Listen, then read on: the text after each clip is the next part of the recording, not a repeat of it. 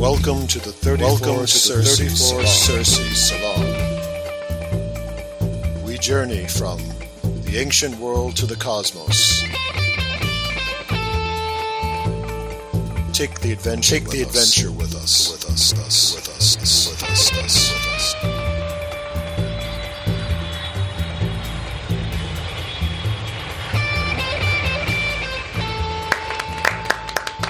And welcome back, everyone, to the 34 Circe Salon. This is the Parallax Channel. I am Sean Marlon Newcomb, and today we are going to be continuing on towards the end with the Iliad. We're going to be doing chapter 22. And as always, if you'd be so kind as to give us a nice rating or a nice comment on whatever podcast platform you're using to listen to us, we'd really appreciate it. Get more people to hear the show and learn more about this classical world. And of course, how could we do anything in the classical world without the presence and help of our old pal, Dr. Gary Stickle. Welcome, Gary. Thank you. All right, so... Always great to do these podcasts with you, Sean. I really appreciate it. Oh, they're great. They're fun. We just did chapter 21. We had the gods were in battle. So maybe give a quick recap of 21, and let's jump right into chapter 22. Well, 21 was about Achilles finally entering the war, and wanting to go after Hector, but in the process killing a whole slew of the Trojans and stuff like that. And then he got into a confrontation fight, if you will, with the river, and the river turned itself into a human form and fought with him and stuff like this. And the river is upset because Achilles and the Greeks killed so many of the Trojans. They were, quote, choking the river with corpses. It was incredible imagery in that chapter. And then in order to stop the river, which was the Scamander, they had another name for it too. The Hera, the queen of the gods, called on the fire god, so to speak, Hephaestus, the one that made the armor for Achilles and palaces for the gods and stuff like that. So he was the artisan god. But he's also the fire god, and he came and blasted the river with his fire, and to the point where the river, cried for help and all that sort of thing. And so that was stopped.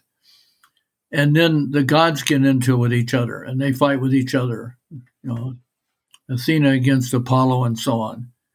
And which is an incredible sequence, just seeing the gods go at it. Yeah, the Homer has the gods getting involved in the war. Again.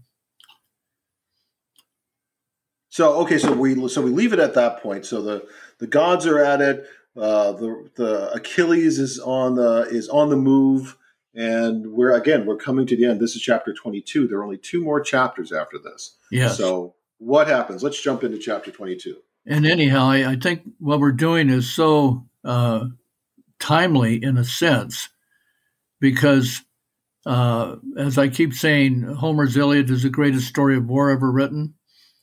And right now there's a large war threatened in Europe between Russia, attacking Ukraine.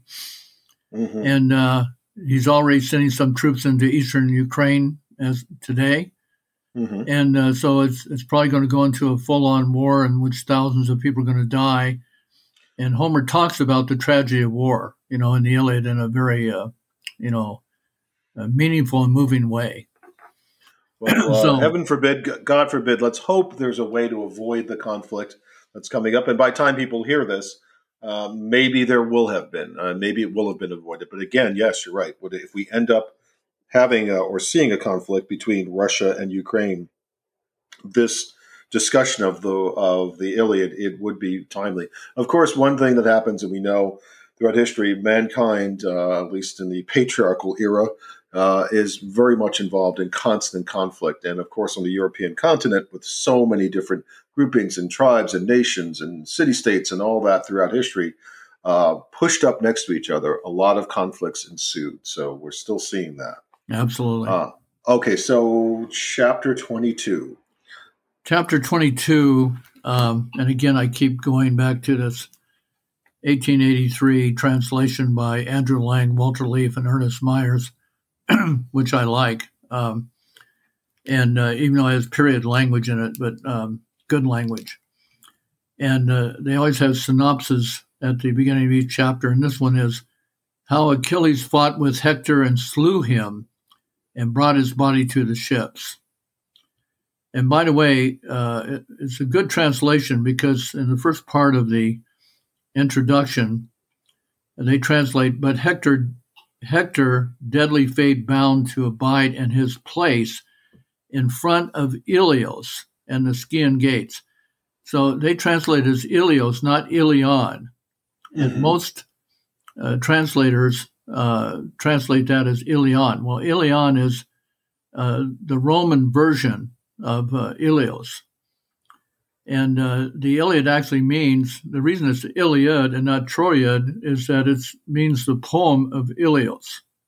Right. So this is, and this translation you're talking about, the 1883? Yes, they got it right. They got Ilios. So that, and is that the version you would recommend for most people to use if they were reading the Iliad, if they want to go and read this in detail on their own? No. I heard about a recent translation, and I'm trying to think. My friend Bonnie Flamer just recently got it. I'm trying to think of the name of the recent translation, which she thinks is pretty good. Well, we'll mention it in another episode and and discuss. But anyhow, the one I keep reciting from is the translation by Robert Fagles. Mm-hmm. And when was that done? 1990. Okay, I think we mentioned the year and the translation in other episodes, but just to make sure people could find it and access it. Okay. Yeah, I mean it's not perfect, but it's still it's very readable. I'll put it that way. Mm-hmm. So anyhow, it begins. Excuse me. And Fagles' translation is the death of Hector. That's what he emphasizes. Now, Hector is the son of the king and queen of Troy, King Priam, Queen Hecuba. He's also the chief defender of Troy. Excuse me. So in Homer's world, when your hero falls, you lose the war. It doesn't matter how many thousands of men you might have. If your hero, and similarly, the Greeks can't win without Achilles. Mm-hmm. So when Achilles refuses to fight, the Trojans, have the upper hand. It's kind of like we said before. It's like your star player. If your star player is injured or gone or not there, your chances of winning are much less. And that's the way Homer frames it. Yeah, if you don't have your LeBron James on your basketball team, you're not going to win. Yeah. Okay. And same thing with football. The big football hero. Yeah, there's everything. You could say Tom Brady. You could say, Patrick Mahomes. There's a lot of new guys coming around now. Right. But yeah. So we have Hector, who we know again is the pride of Troy. And we've got Achilles. And so we're going to have that showdown, it seems like. Yeah, so here's the intro, according to Fagles. So all through Troy, the men had fled like panicked fawns, were wiping off their sweat, drinking away their thirst, leaning along the city's massive ramparts now, meaning the Trojans. While the Achaean, or the Greek troops, sloping shields to shoulders, closed against the walls, but there stood Hector, shackled fast by his deadly fate, holding his ground, exposed in front of Troy. See, he used the word Troy instead of Ilios. Troy is also used by Homer, but Ilios is his preferred name for Troy. So the very name Troy is used by Homer, Yes. And it's the same pronunciation, Troy or Ilios. So those are two different names for the city. Yeah, two Were they different names for the city, but different languages or just no, they're both Greek. Okay, all right. But Ilios is the preferred name. Okay. And interestingly, the Hittites referred to Troy as Wilios, with a W in front of the I. Mm-hmm. And again, Ilios is in the word, Mm-hmm. But there stood Hector, shackled fast by his deadly fate, holding his ground, exposed in front of Troy in the Scaean gates. And now Apollo turned to taunt Achilles, and so on.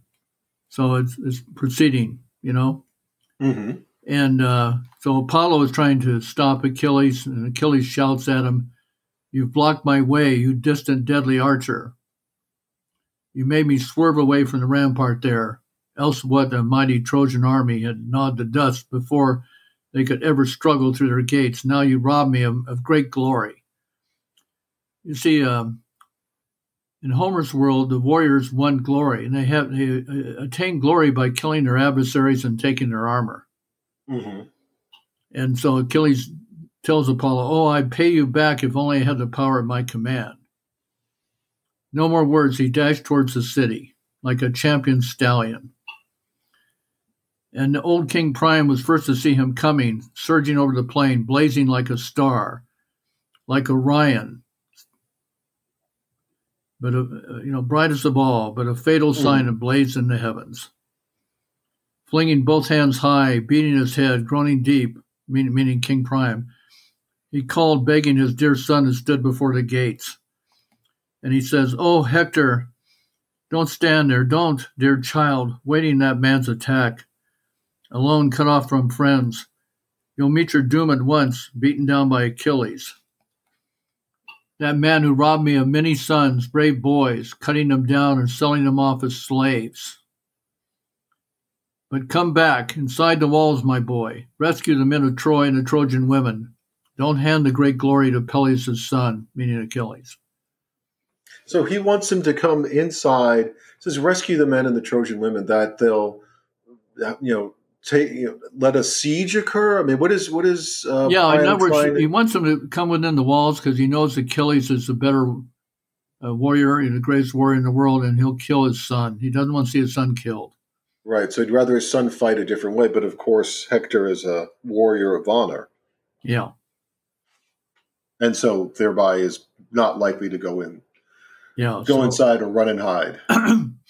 Well, not hide, but defend it from the walls of Troy and not man to man. Yeah, no, exactly. But although I think Hector would probably think of it as hiding from his rival. But yeah, so Priam is understandably concerned about losing his son losing his life. Okay. So, Priam goes on. So the old man groaned, and seizing his gray hair, tore it out by its roots. But he could not shake the fixed resolve of Hector. And now his mother wailed, standing beside Priam, weeping freely, loosening her robes with one hand, holding out her bare breast with the other. That's kind of dramatic to me. Her words pouring forth like a flight of grief and tears.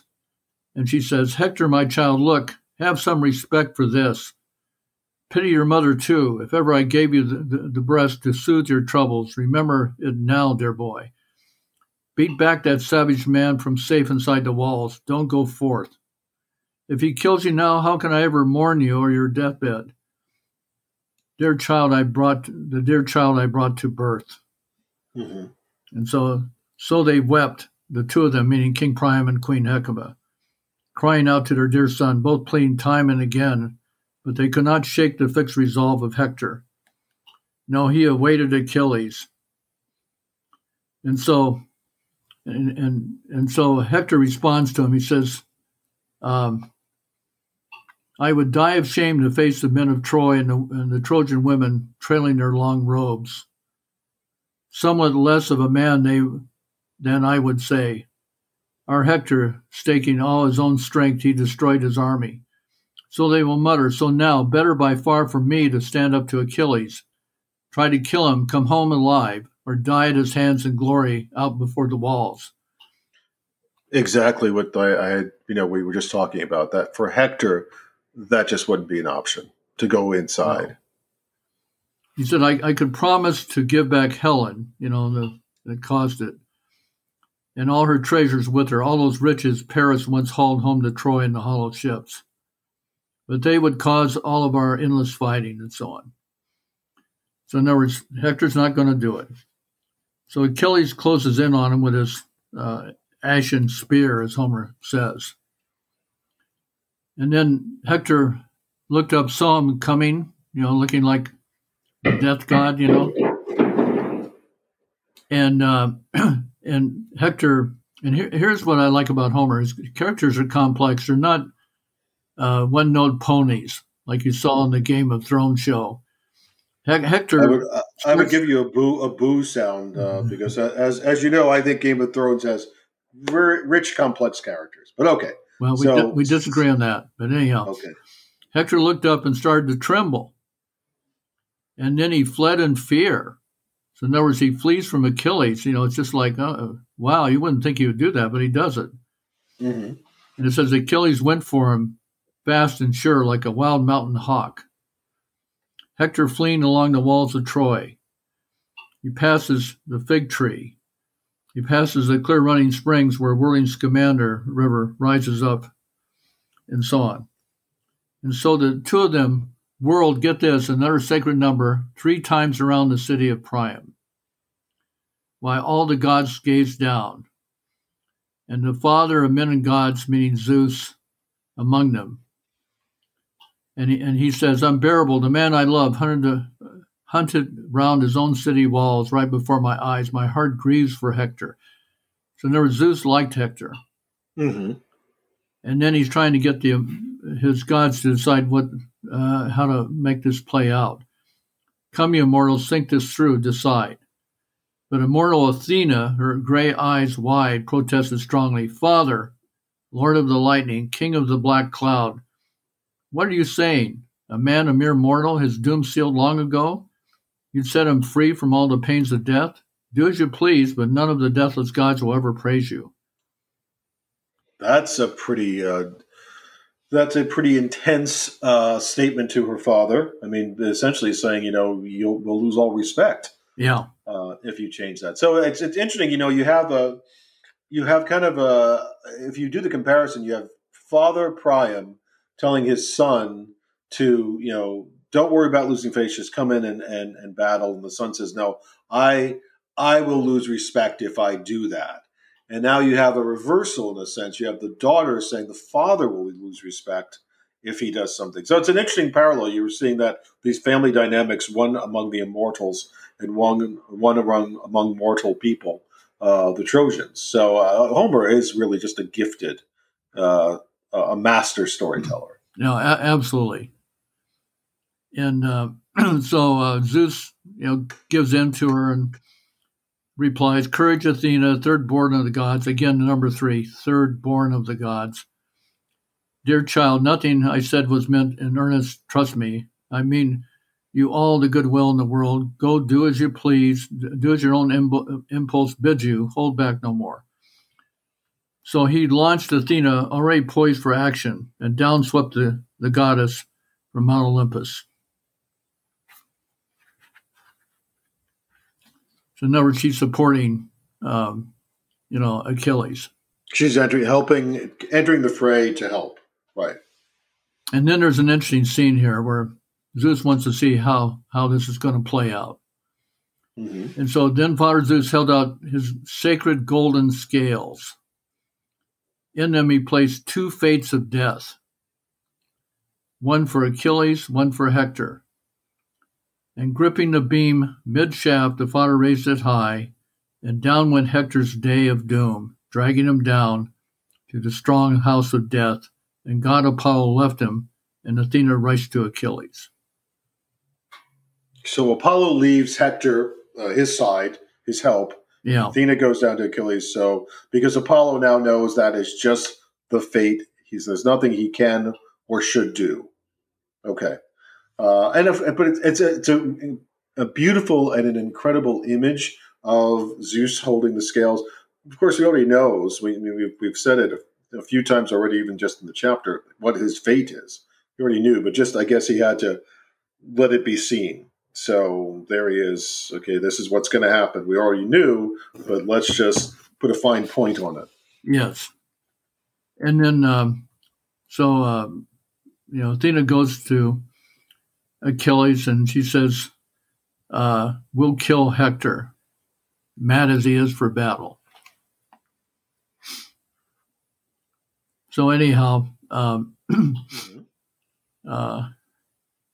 they have their confrontation, and then Hector decides to stop running. And again, he stops in front of the Scaean gates. Mm-hmm. And so it goes on here to say, tall Hector, helmet flashing, states, no more running from you in fear, Achilles, not as before. 3 times I fled around the great city of Priam. I lack courage then to stand your onslaught. Now my spirit stirs me to meet you face to face. Now kill or be killed. Come, we'll swear to the gods, the highest witnesses, the gods who oversee our binding pacts. I swear I will never mutilate you, merciless as you are. If Zeus allows me to last it out and tear your life away, but once I've stripped your glorious armor, Achilles, I will give your body back to your loyal comrades, so you'll swear to do the same. In other words, he's asking for Achilles to respect him as well. Mm-hmm. With a swift, dark glance, the headstrong runner, meaning Achilles, answered, Hector, stop. You unforgivable you, don't talk to me of pacts. There are no binding oaths between men and lions. And so he goes on to say, no truce till one or the other of us falls and gluts with blood, Ares who hacks at men behind his rawhide shield. And then he says, come, call up whatever courage you can muster, life or death. Now prove yourself a spearman, a daring man of war. No more escape for you. Athena will kill you with my spear in just a moment. Now you'll pay it a stroke for my comrade's grief, meaning Patroclus. He wants a revenge for Hector having killed Patroclus previously. And with that, Achilles hurls his spear. But it missed. And Hector says, you missed, great godlike Achilles, and so on. But now it's time for you to dodge my brazen spear. So he throws the spear, and it says, shaft poised, he hurled his spear. His long shadow flew and struck Achilles' shield dead center, but it didn't go through. And so, and Achilles responds that he's going to, kill him, Mm-hmm. And he says, and Hector knew the truth in his heart then and cried aloud, my time has come. Alas, the gods have called me down to death. And so he draws his sword, swooping like a soaring eagle, he attacks Achilles. So he's showing his bravery then. Mm-hmm. Hector swoops now, swinging his sword, and Achilles charged too, bursting with rage, barbaric. And so, and he's wearing a helmet. Interestingly, he had 4 horns on his helmet with golden plumes. And interestingly, the Vikings didn't have horns on their helmets, but the Bronze Age Greeks did. Mm-hmm. And so he aims for, a vulnerable spot, near the neck bone, the open throat. And there as Hector charges, Achilles drove his spear, and the point went stabbing clean through the tender neck. And then Hector could still gasp out some words, some last reply, and then he crashed to in the dust. And godlike Achilles gloried over him. Hector, surely you thought, when he stripped Patroclus' armor, that you would be safe. Never a fear from me. Far from the fighting I was. You fool. Left behind there, down by the big ships. His great anger awaited, a great man by far. That man was I. I smashed your strength. And you, the dogs and birds, will maul you, shame your corpse, while the Achaeans bury my dear friend in glory. Struggling for breath, Hector, his helmet flashing, said, I beg you by your life, your parents, and so on. In other words, he wants them to return his body. But Achilles refuses, and he calls him a fawning dog. He said, beg no more, you fawning dog. No man alive could keep the dog packs off of you. Not if they hauled 10, 20 times, two sacred numbers, 10 and double 10 is 20, and so on. The Achilles is just unrelenting and unforgiving. And then it says, death cut Hector short, the end closed in around him. Flying free from his limbs, his soul went winging down to the house of death. Implacable Achilles. Yeah.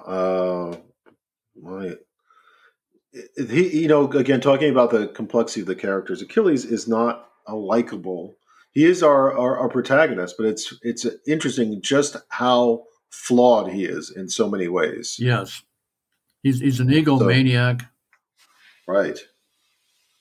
It's a very real story, and it's of course why Schliemann just could see that there was truth in history to it. Okay, so Hector is dead. And that's the main part of the chapter. And that's it. Okay, well, it's a good place for us to stop for this one, because now Hector has died. We're going to have the last two chapters coming up. And you know that the end of Troy is soon.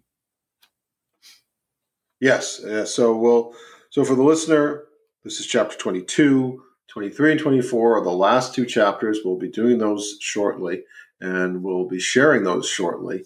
But this is a profound and an intense place for us to stop. So let me thank Dr. Gary Stickle, as always. Great guide through this journey, Gary. Great guide along this. Thank you. And I am Sean Marlon Newcomb. This is the 34 Circe Salon, the Parallax channel. We are doing Classical Studies 101. This has been the Iliad, chapter 22. I want to thank you all for listening, and God bless.